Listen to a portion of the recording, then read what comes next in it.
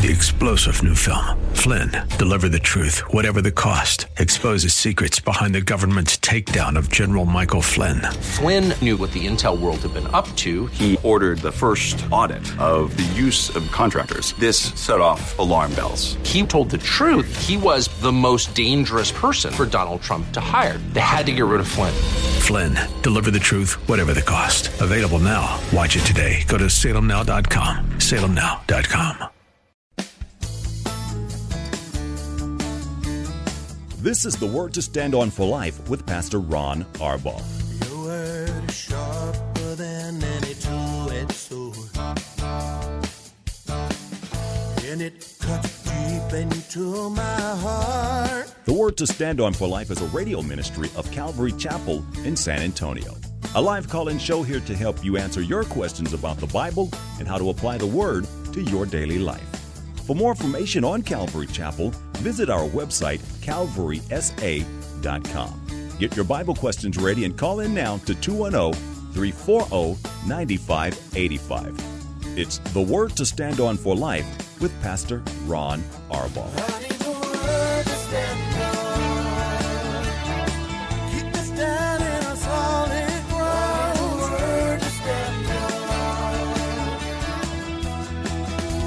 Welcome to the program. It's Wednesday. I'm Pastor Ron Arbaugh, and this is the Word to Stand On for Life, a program dedicated to taking your phone calls, answering your Bible questions, life questions, anything that's on your heart.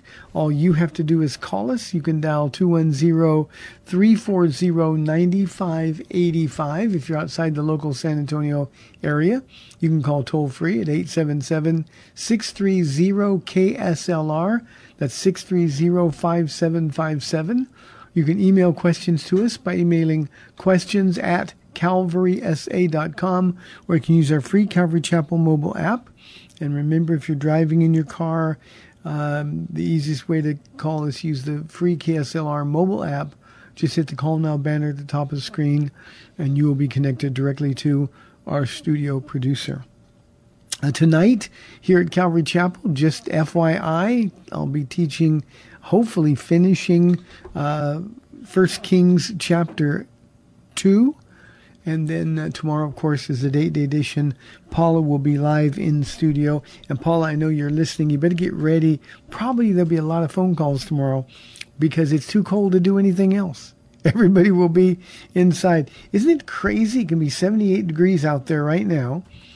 And sometime tonight, it's going to drop into the 20s in wind chill anyway.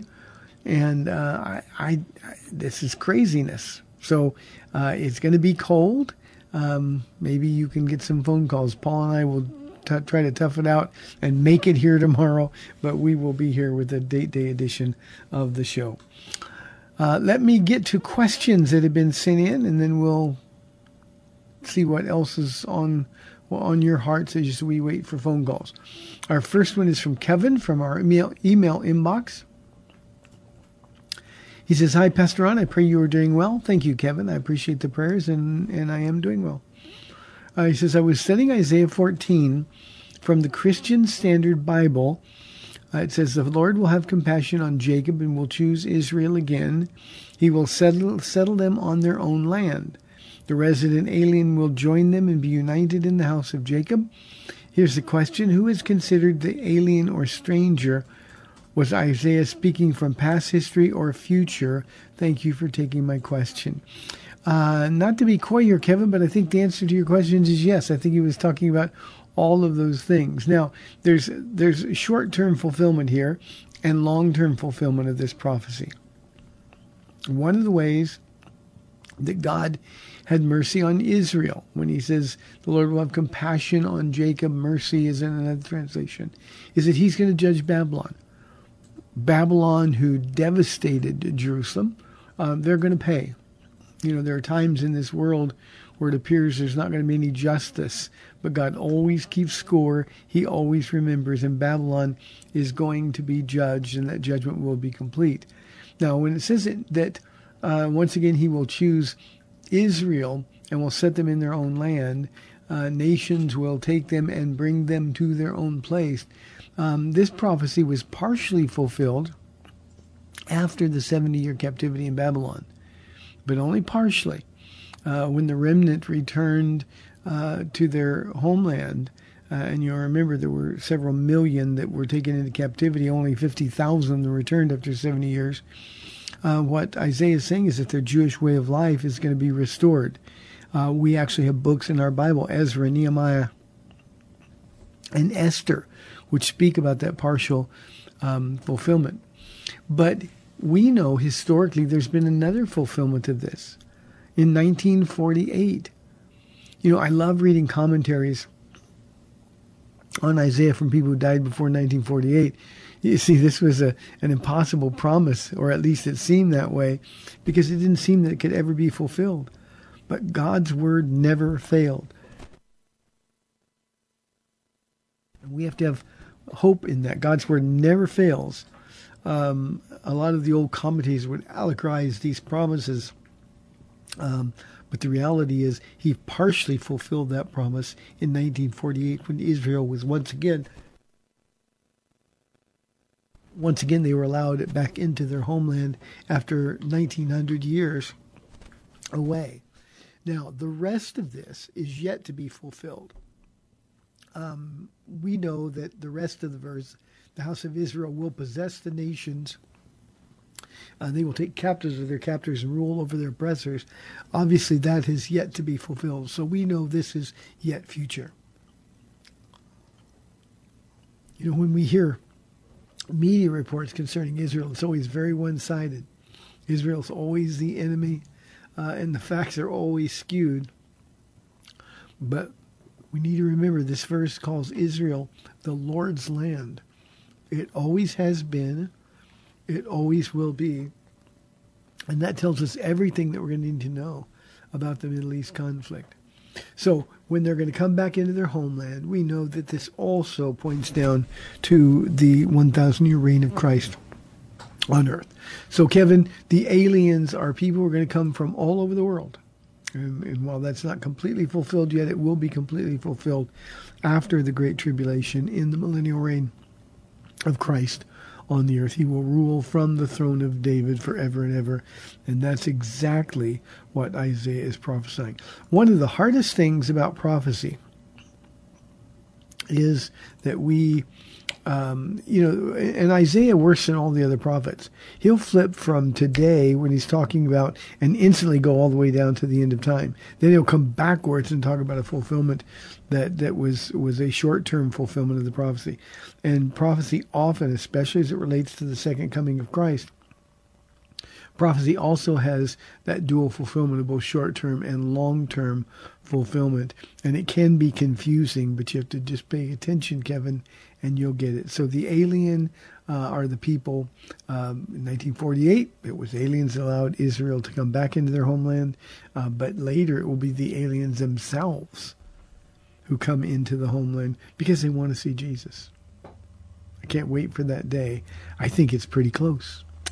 Kevin, thank you for the question. Appreciate you studying your Bible.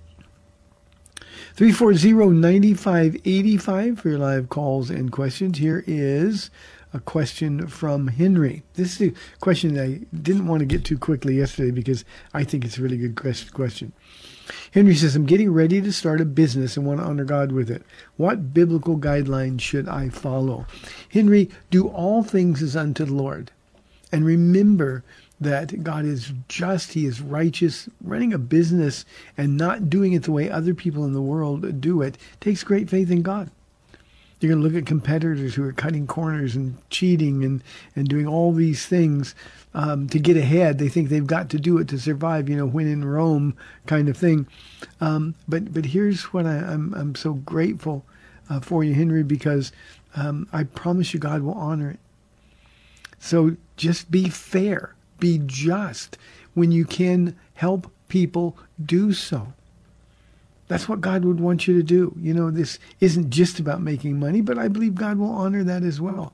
But just run your business with kindness, with compassion, with fairness, and be just. Whatever you promise people, make sure they get it. Never, ever tell a lie. to get ahead. Never get involved. Again, you don't say what kind of business it is, but never get involved with misleading ads. Just be upfront with people and treat them the way you want to be treated. And remember, Jesus is going to be there with you. He's given this business to you, and he will honor it if, in fact, you honor him in the administration of it. Let me tell you a quick story, Henry. I got nobody waiting on the line, so I'm not offending anybody here. I was a car dealer. I owned a Nissan dealership before I got saved, and was very successful. And then I got saved. And I remember the very first day I went into a dealership as a Christian. And I called a meeting and told everybody, if anybody lies, if anybody tells a lie, they're fired. We're not going to lie. And everybody thought it was crazy. You can't be a car dealer without lying. I proved that you could. And in fact, before I knew I was called to be a pastor, or really what being a pastor was going to be, Henry, I was begging the Lord to let me go back into business and do it completely the opposite of the way I did it before I got saved. Because I just knew it would be successful. I knew that God would so bless it, and with all of my heart, Henry, today. Now, this is a long time ago because I've been doing this for now 26 and a half years. But with all of my heart, I have every confidence that God will abundantly bless anybody in business who will do things according to his will, according to his character. So prove it, Henry. I'm so proud. That's wonderful. Honor God with the business.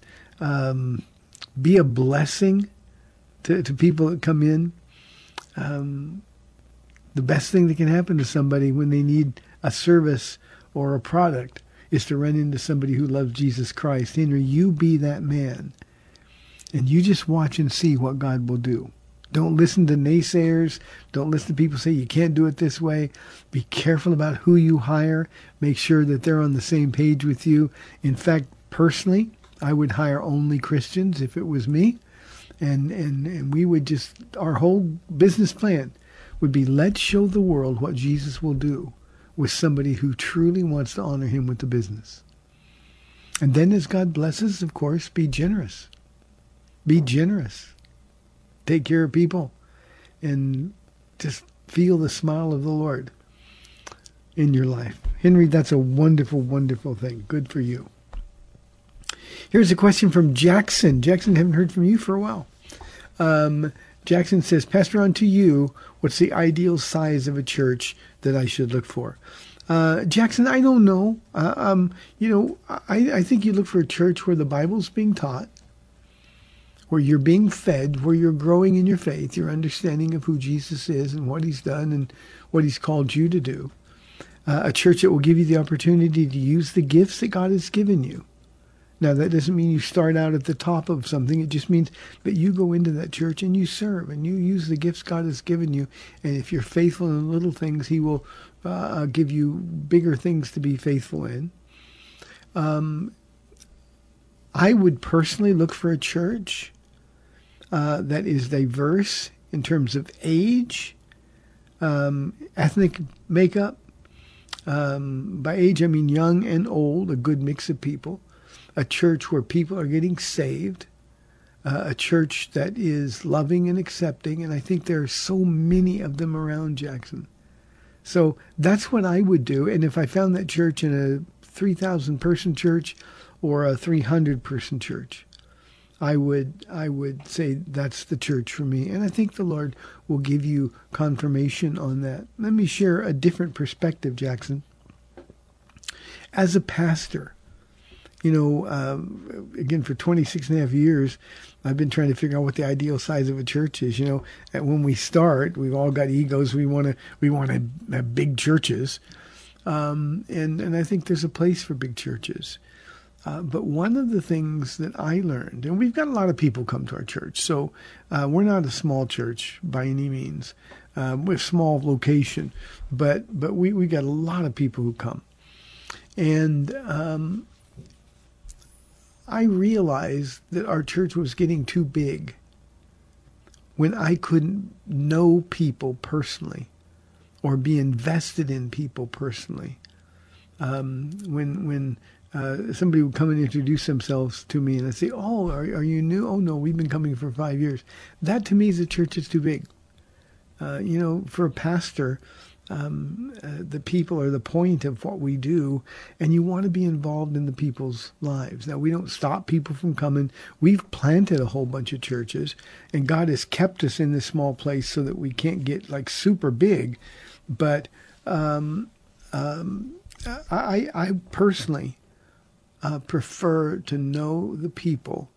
I want the people to know me. Paula, you know this. You've been listening to our show for a long time, Jackson. Paula wants to know everybody, and God has really gifted her to be able to do that. But I think the import is I just would really rather be invested in people. I like when new people come, but I want to get to know them too. And I try to spend some time. My people know that whether it's Paul or any of the other people on staff, they know that if new people come in, especially people that listen on the radio, either to this program or to our teaching programs, if they're here, I want them to say, well, let me introduce you to Pastor Ron. And I like to look them in the eye and thank them for coming. And so I guess my perspective, Jackson, and yours are coming from different directions. But I just think you need to be invested in the body. If there are too many people who are strangers, I think that's not the ideal size. And that probably made sense to nobody in the audience but me, but it made sense to me, so thank you, Jackson. Oscar wants to know, Pastor Ron, what do you think is missing in modern church? I'm going to be really general here, Oscar, because I'm not sure exactly what you're asking. From my perspective, I think the thing that is missing the most is solid, verse by verse, chapter by chapter Bible teaching. I think because of that, a desire to pursue personal holiness is lacking. And I think in large part, commitment is lacking. I think, like all things America, we've become spectators rather than participants. And, I tease with our church here, Oscar. I tell them, look, come on, put me in, coach. I'm ready to play. I think we need to be ready to serve when we come to church. I think we need to focus on others rather than focusing on ourselves. I think we have turned modern church in the United States into, well, I'm shopping for a church that meets my needs instead of I'm looking for a church where I can meet the needs of others.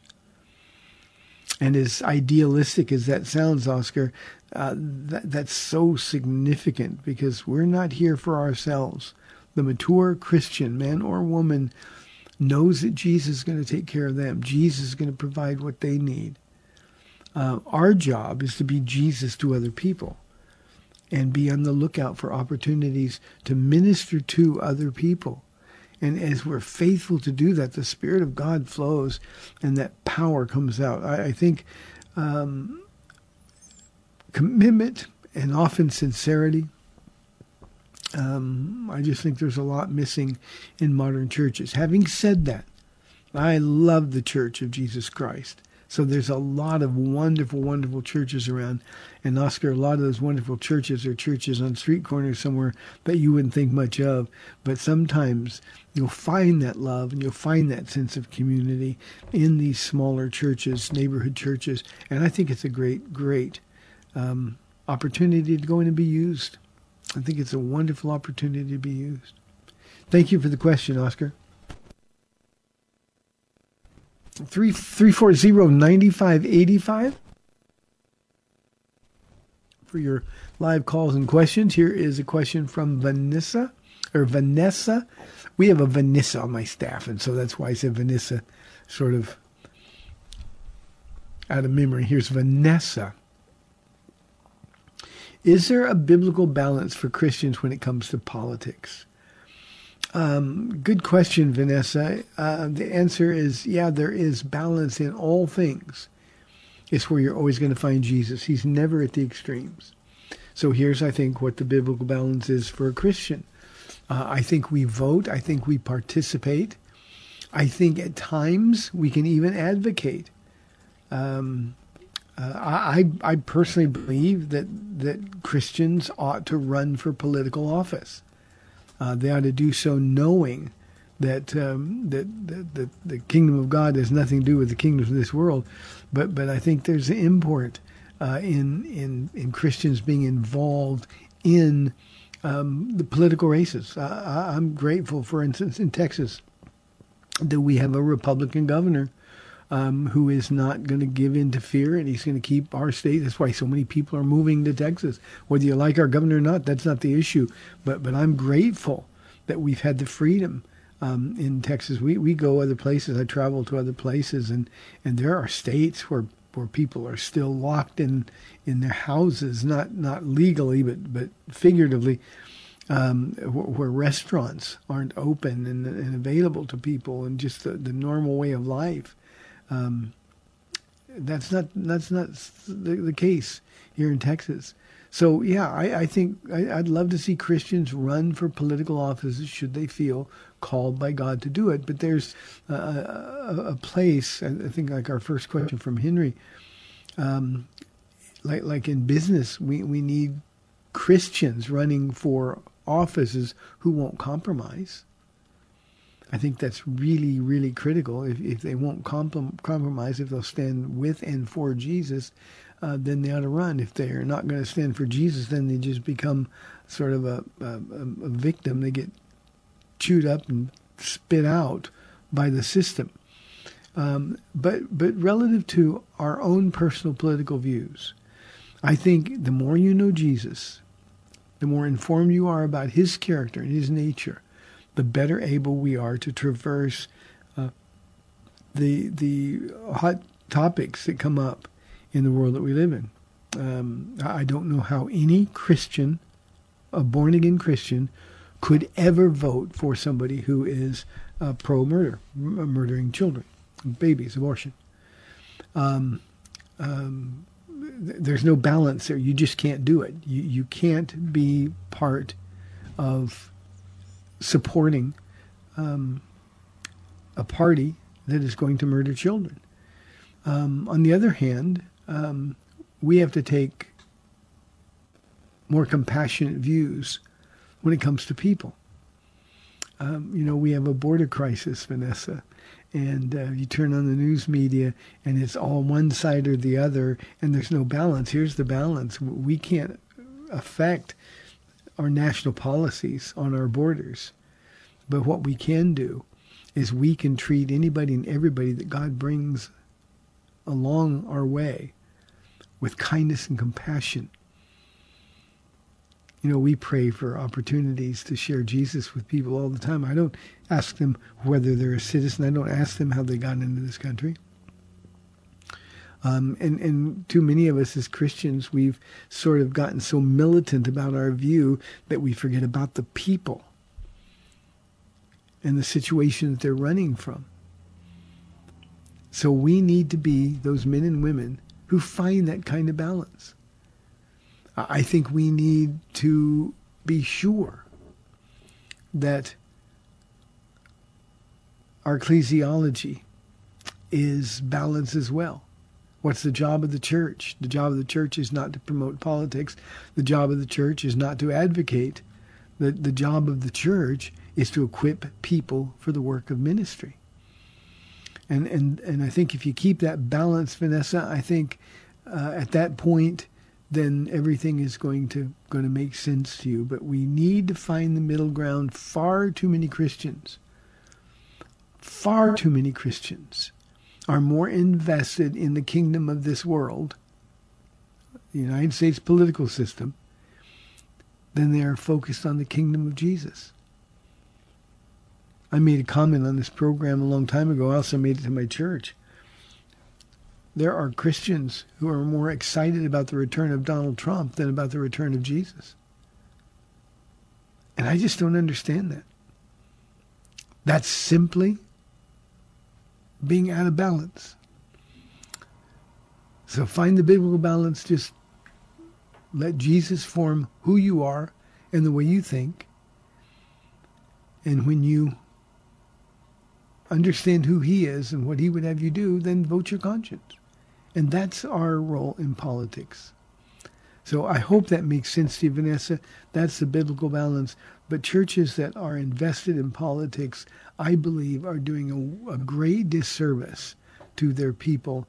I think what they're doing is leaving their people ill-prepared to live in a world that's going to get worse and worse and worse.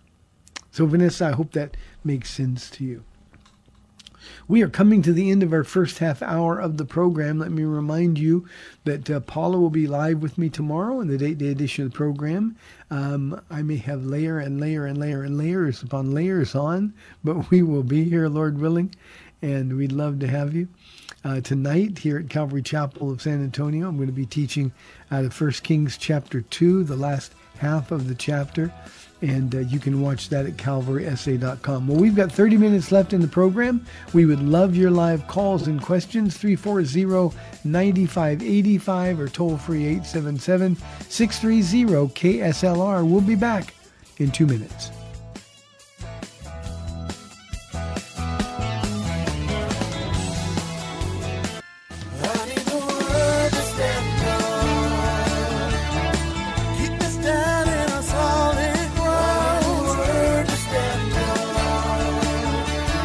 Welcome back to the Word to Stand On for Life. We're taking your calls at 340-9585 or toll-free 877-630-KSLR. Now, here's Pastor Ron Arbaugh.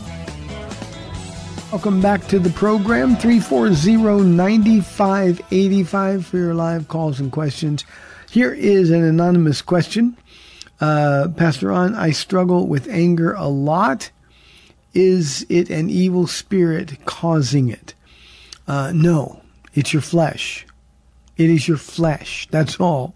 Now, Satan is going to try to provoke your flesh, and he's an expert at it. But this is all you. Now, here's what I want you to understand. As a believer, we have already been delivered from the things that cause our flesh to rage out of control. If you struggle with anger, you're not in the Spirit of God. You have the Spirit of God if you're a believer, but you're quenching the Spirit by giving in to your flesh. This is why Paul said that we're to take our thoughts captive and make them obedient to Christ. When you feel yourself getting angry, you've got to get to that place where you understand it's simply not okay if I give in to this. Now, we develop habits, and you've developed a habit of giving in to your anger. But it's a sin. It's not a weakness. It's not a demon spirit. It's a sin, and it's your responsibility. It's your fault. So you've got to die to your flesh.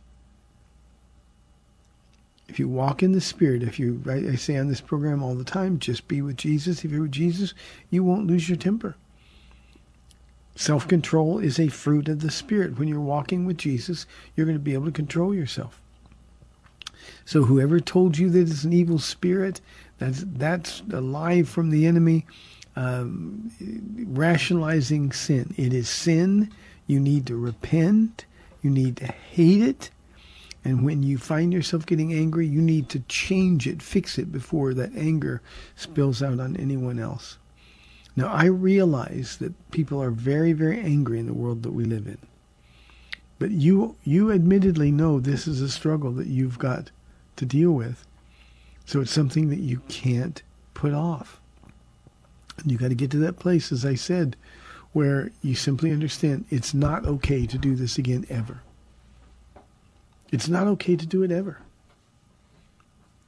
And we have the power. Sin no longer is our master. Sin no longer has dominion over us. If the Spirit of God lives in you, that's the power that raised Christ from the dead, then you have been given the power to overcome your anger. Memorize 1 Corinthians 10:13. It's not that long, and it's a promise from God.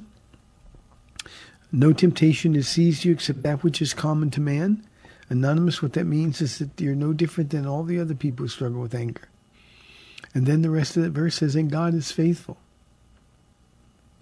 He will not let you be tempted beyond what you can bear.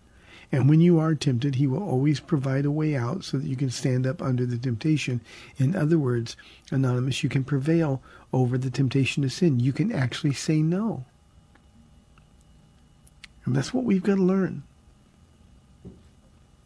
Now, you don't tell me who you're angry at. But I've had this conversation on this program before.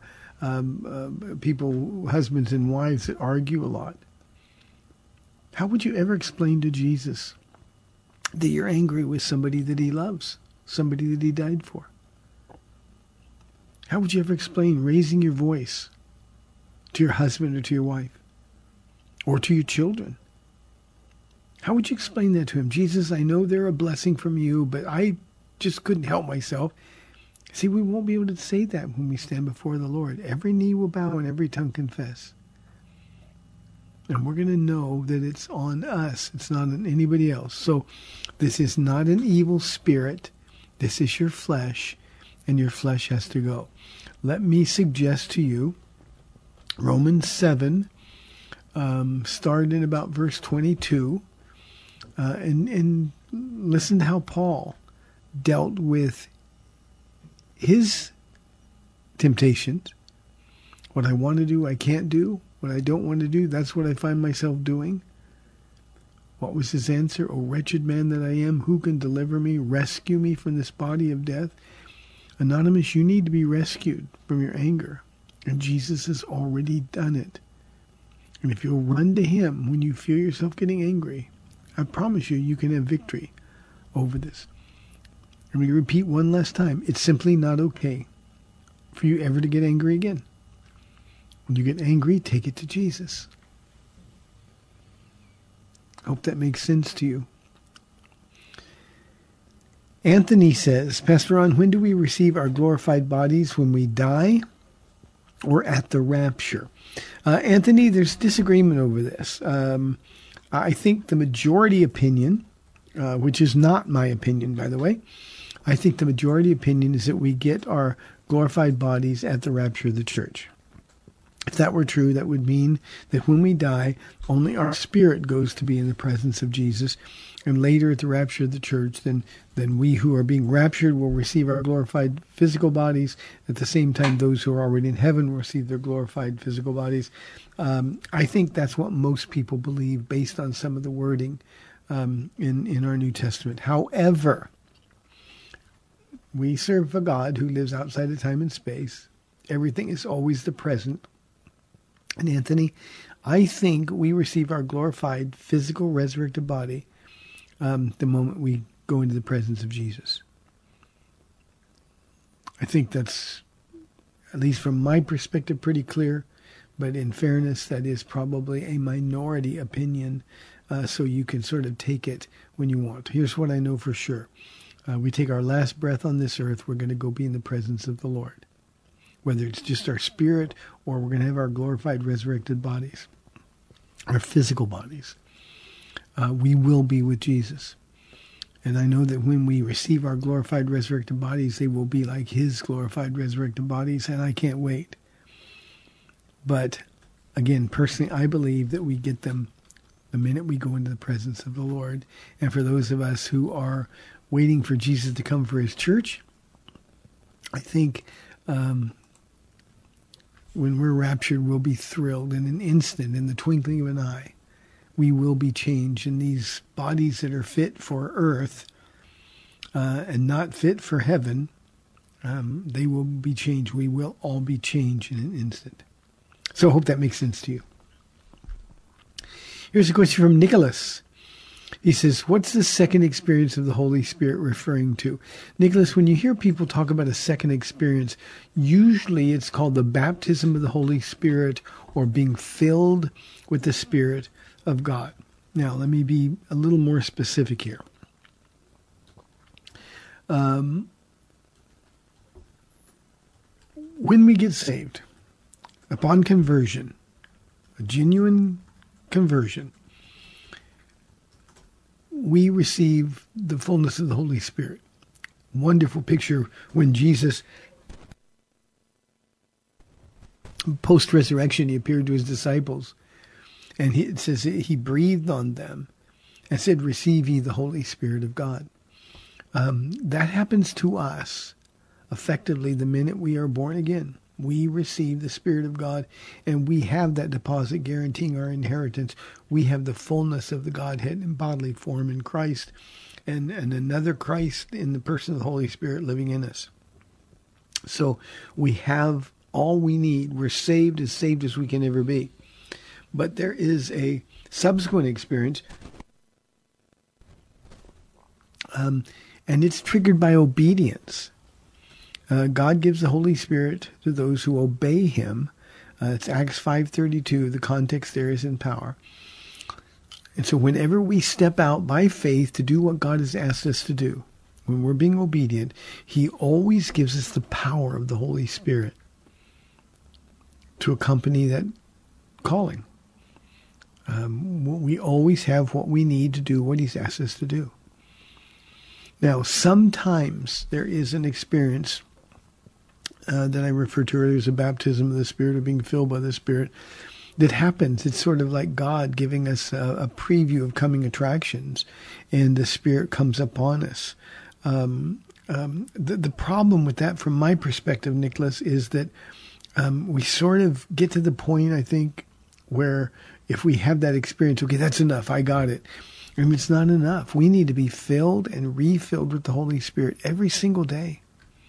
In fact, I'll go farther than that. All day, every day, we need to be with Jesus. That's what being filled with the Spirit is. That's what's being empowered to do the work that God's called us to do is really all about. So I think when you hear the term, most of the time, it's referring to an experience where gifts are given. At times, those are very emotional experiences. I've had several of those experiences over the years where I just felt like tidal waves of love were washing over me. There are times when I've been filled with the Holy Spirit because Jesus wanted me to feel his pain. That's a difficult one. But I've been in places where God's heart was so broken, and he wanted me to experience that heartbreak. He wanted me to share that with him. And so I had an experience with the Holy Spirit. But I think most of the time, and I want to demystify this baptism experience, Nicholas, because most of the time it's just very natural. You purpose in your heart to obey God, you're going to get that power of the Holy Spirit resting upon you and then flowing through you day after day. So it's not you got to speak in tongues thing. Sometimes that happens. It's not you got to prophesy thing. Sometimes that would happen, the gift of prophecy, not that you would be a prophet. Sometimes it's just an experience of just the closeness, the intimacy with Christ. And something that we should really chase every day. Jesus wants us to have that power. He wants to give us the Spirit. So rather than calling it a second experience, we need to call it an everyday subsequent experience with the Holy Spirit of God. It's just us giving him the permission to do whatever he wants with us and then through us for other people. So Nicholas, thank you for the question. Here is a question from Jerry. Jerry said, I was told that the reason that we're losing young people when they go to college is that we no longer catechize them when they're young. Do you agree?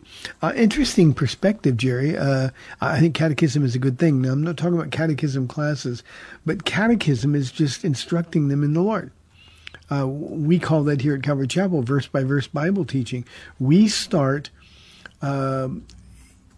using your term, catechizing our kids in the nursery. We're praying for them and reading them scripture when they're in the nursery, when they get in the toddler room. We're telling them Bible stories with our Bibles open. When the kids grow older, we don't have programs or different ways of entertaining the kids. We open the Bible and teach them verse by verse. And they know who Jesus is. And Jerry, we have a lot of young kids who really are saved, and they really know it, and they understand who Jesus is. They understand who they are. And we watch them grow, and it's a wonderful thing. Now, truth is, we lose people when they go to college too, because not all those kids are saved. So let me make something really clear, Jerry. The real reason that we lose young people when they go to college is because those people are never saved. They may have been raised in a Christian home. They may have been made to come to church, but they never surrendered their heart to Jesus Christ. They go to college. They find out there's a whole big world out there that tells them it's okay to sin. And then just like everybody else, they have flesh, and that flesh has an insatiable appetite. And then they have to choose. We've had kids that fell away when they went to college, and then they came back and found themselves walking with Jesus again. We all have to make the choices. Parents can't make our choices. Mom and dad's faith doesn't work. That time when we send them away to school, we send them away to the service, or we send them away to a job, that's when they've got to make their own choices to serve Jesus Christ. And Jesus said, I haven't lost any that the Father has given me. And he certainly isn't losing them today. I just think that we automatically assume that they were raised in church, so they're Christian kids, and I think that's nonsense. We don't lose them. Jesus never had them.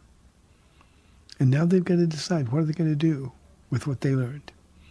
And Jesus is always going to be there knocking at the door of their heart.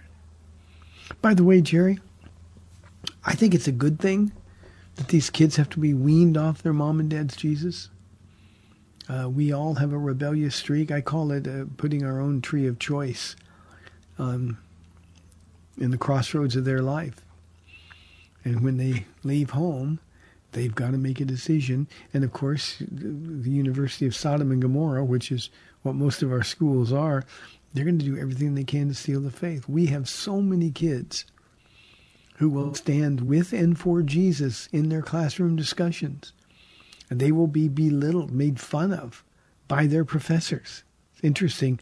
Nobody ever worries about that kind of abuse, emotional abuse. And they'll go toe-to-toe with them. And they'll stand firm because they've been taught. So I think, to use your term, catechizing them needs to be done. They need to know who they believe, why they believe, and they need to know what they believe. And I just don't think many of our churches are preparing young people for that. So, Jerry, thank you for the question. This one is from Rose. How important is it to rest physically, and how can I reconcile resting with the urgency of the last days? Rose, I love your question. Rest is important. It's very important physically. Exercise is important physically. We got to be physically fit enough to serve the Lord until he comes. I had a guy stop. When the weather's warmer, I run through the streets, and somebody said, why are you exercising so hard? And I always answer the same way: can't serve Jesus if I'm dead.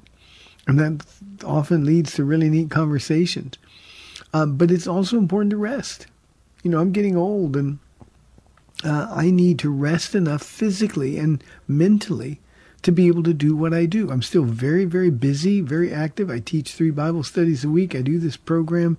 I have other things that we do with like pastors' discipleship classes and things. And I can't do that if I'm always on the go. I've never been a guy that can burn the candle at both ends. So I need to rest physically. And then what I do, and what you can do, Rose, is just commit your life to using your gifts for the glory of God, and he will give you the power to do it. But he'll also make sure that you get enough rest physically. I just think it's bad stewardship to constantly be on the go. Well, the urgency, Paul says that the time is short. We're to redeem the time, making the most of every opportunity. But you can't make the most of every opportunity if you're so physically exhausted you can't do it. So I think rest is important. The Bible seems to justify that response. Rest was so important that God rested not because he needed to rest. He rested because he was done. And he asked us to take at least a day of rest for that. So I think we all have different bodies, different needs. I think we need to make sure we get enough rest to be able to serve the Lord. When I try to do, Rose, my picture is always this. God gives a fresh batch of grace every day. Not grace to say, but grace to live. And when I go to bed, I want to use it all. I want it to be gone. And then I can wake up knowing the next morning that there will be a brand new batch of grace waiting for me for the day that lies ahead of me. So you just have to be sure that you do what your body needs. I know people who have a really hard time sleeping. We got some ladies in particular in our church who just don't sleep, and God sustains them. We've got a lot of young people that come and get excited about the Lord. We got to kind of slow them down sometimes and tell them, you got to get rest. We got families that need our time and attention. So we just have to do whatever it is that God set before us. And we know our bodies and our needs. So I hope that answers your question. Nate says, what exactly is the mystery that Paul talks about in Ephesians chapter 2? Nate, Paul actually had 3 different mysteries that were revealed to him that hadn't been revealed to anybody else. The mystery of the rapture of the church in 1 Corinthians chapter 15. The mystery of Christ in us, the hope of glory. The Holy Spirit living in us. And in Ephesians chapter 2, it's the mystery of the church, something that in Paul's day was unthinkable, that Jew and Gentile would be combined in one body. And that's what he's trying to tell them about in Ephesians chapter 2, that this was always God's plan. Before there were Jews, they were God's chosen people, and then there were Gentiles. And what he's saying now is God's plan from the beginning was to combine the two. And boy, was that ever met with resistance. When it began, you can go to Acts chapter 10, Nate. Peter, God put him into trance on the rooftop of Simon the tanner. And he had a vision, a sheet covering the 4 corners of the earth. That's what the 4 corners signifies. And it was filled with all kinds of unclean foods. And Peter was told in the vision, rise, kill and eat, Peter. And Peter, no, Lord, I've never let anything unclean come across my lips. And Jesus basically was saying, I'm doing a whole new thing here, Peter. Rise, kill, and eat. And that was a prelude to him being called to the household of Cornelius and watching Gentiles be accepted into the kingdom of God. To understand how radical that was, you need to remember that Jews hated Gentiles. They believed that the only value a Gentile had in eternity was to fuel the flames of hell. And now God takes Peter and says, here's my new plan. And Jew and Gentile would become one. So it's very, very important that we understand that mystery. And boy, did Paul get a lot of heat over that, because the Jews, you remember, he and Peter had a face-to-face confrontation. In Acts chapter 15, he goes back to Jerusalem, the council at Jerusalem, and sort of sets out the boundaries between him and James and the other reputed pillars of the church about what was going to be next. So that's the mystery talked about in Ephesians chapter 2. Last question of the day, another day with no phone calls. Daniel says, is it biblical to think that every Christian should speak in tongues? Daniel, it's not. 1 Corinthians 12 and 1 Corinthians 14, we're told that not everyone is going to speak in tongues. That's 1 Corinthians 14. But the gift is given to those who will receive it. So the gift of tongues is a wonderful gift, But the reality, Daniel, is that there's some people who just won't be able to deal with it because it doesn't make sense to them. And because it doesn't make sense to them, they just don't think it has any value. It's not a mature way to think of the gift. Every gift that God gives is a wonderful gift. The gift of tongues is an edifying gift, a vertical gift between you and the Lord. It strengthens your relationship with the Lord. But not everybody has to speak in tongues, as some churches wrongly teach. Having said that, I do think that everybody can speak in tongues. God would give the gift to everybody. It's a wonderful gift. I just think there are people that don't have the faith to receive it. And by that I mean it's just hard for them to step outside of their own comfort zones. It doesn't make sense to them. The enemy is always going to attack. Oh, that's not really the Holy Spirit. You're just making it up, kind of thing.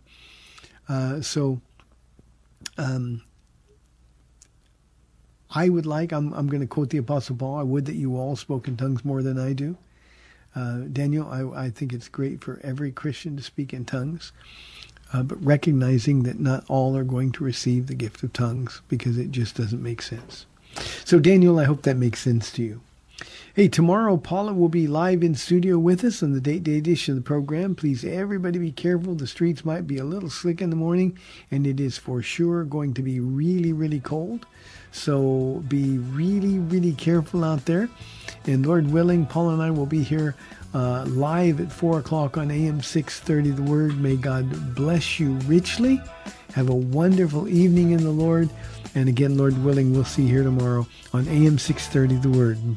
God bless you. See you then.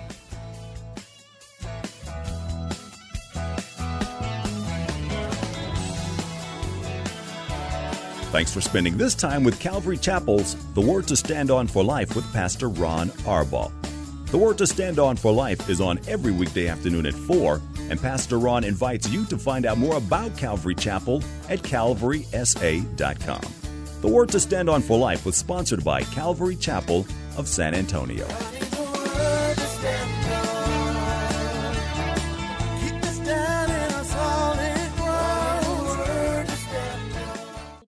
Three-star General Michael J. Flynn, head of the Pentagon Intelligence Agency, knew all the government's dirty secrets. He was one of the most respected generals in the military. Flynn knew what the intel world had been up to. He understood its funding. He ordered the first audit of the use of contractors. This set off alarm bells. The explosive new documentary, Flynn, Deliver the Truth, Whatever the Cost, uncovers the facts behind this scandal. Flynn told the truth. He was the most dangerous person for Donald Trump to hire. I find out the worst enemy that I'm going to face in my life is right here in America. They took my assessment and they wanted me to change it. And I was like, I'm not changing it. They had to get rid of Flynn. With in-depth interviews, archival footage, and never-before-seen personal records of the man behind the headlines. I just felt like I was drowning. Flynn, Deliver the Truth, Whatever the Cost. Available now. Watch it today. Go to salemnow.com. salemnow.com.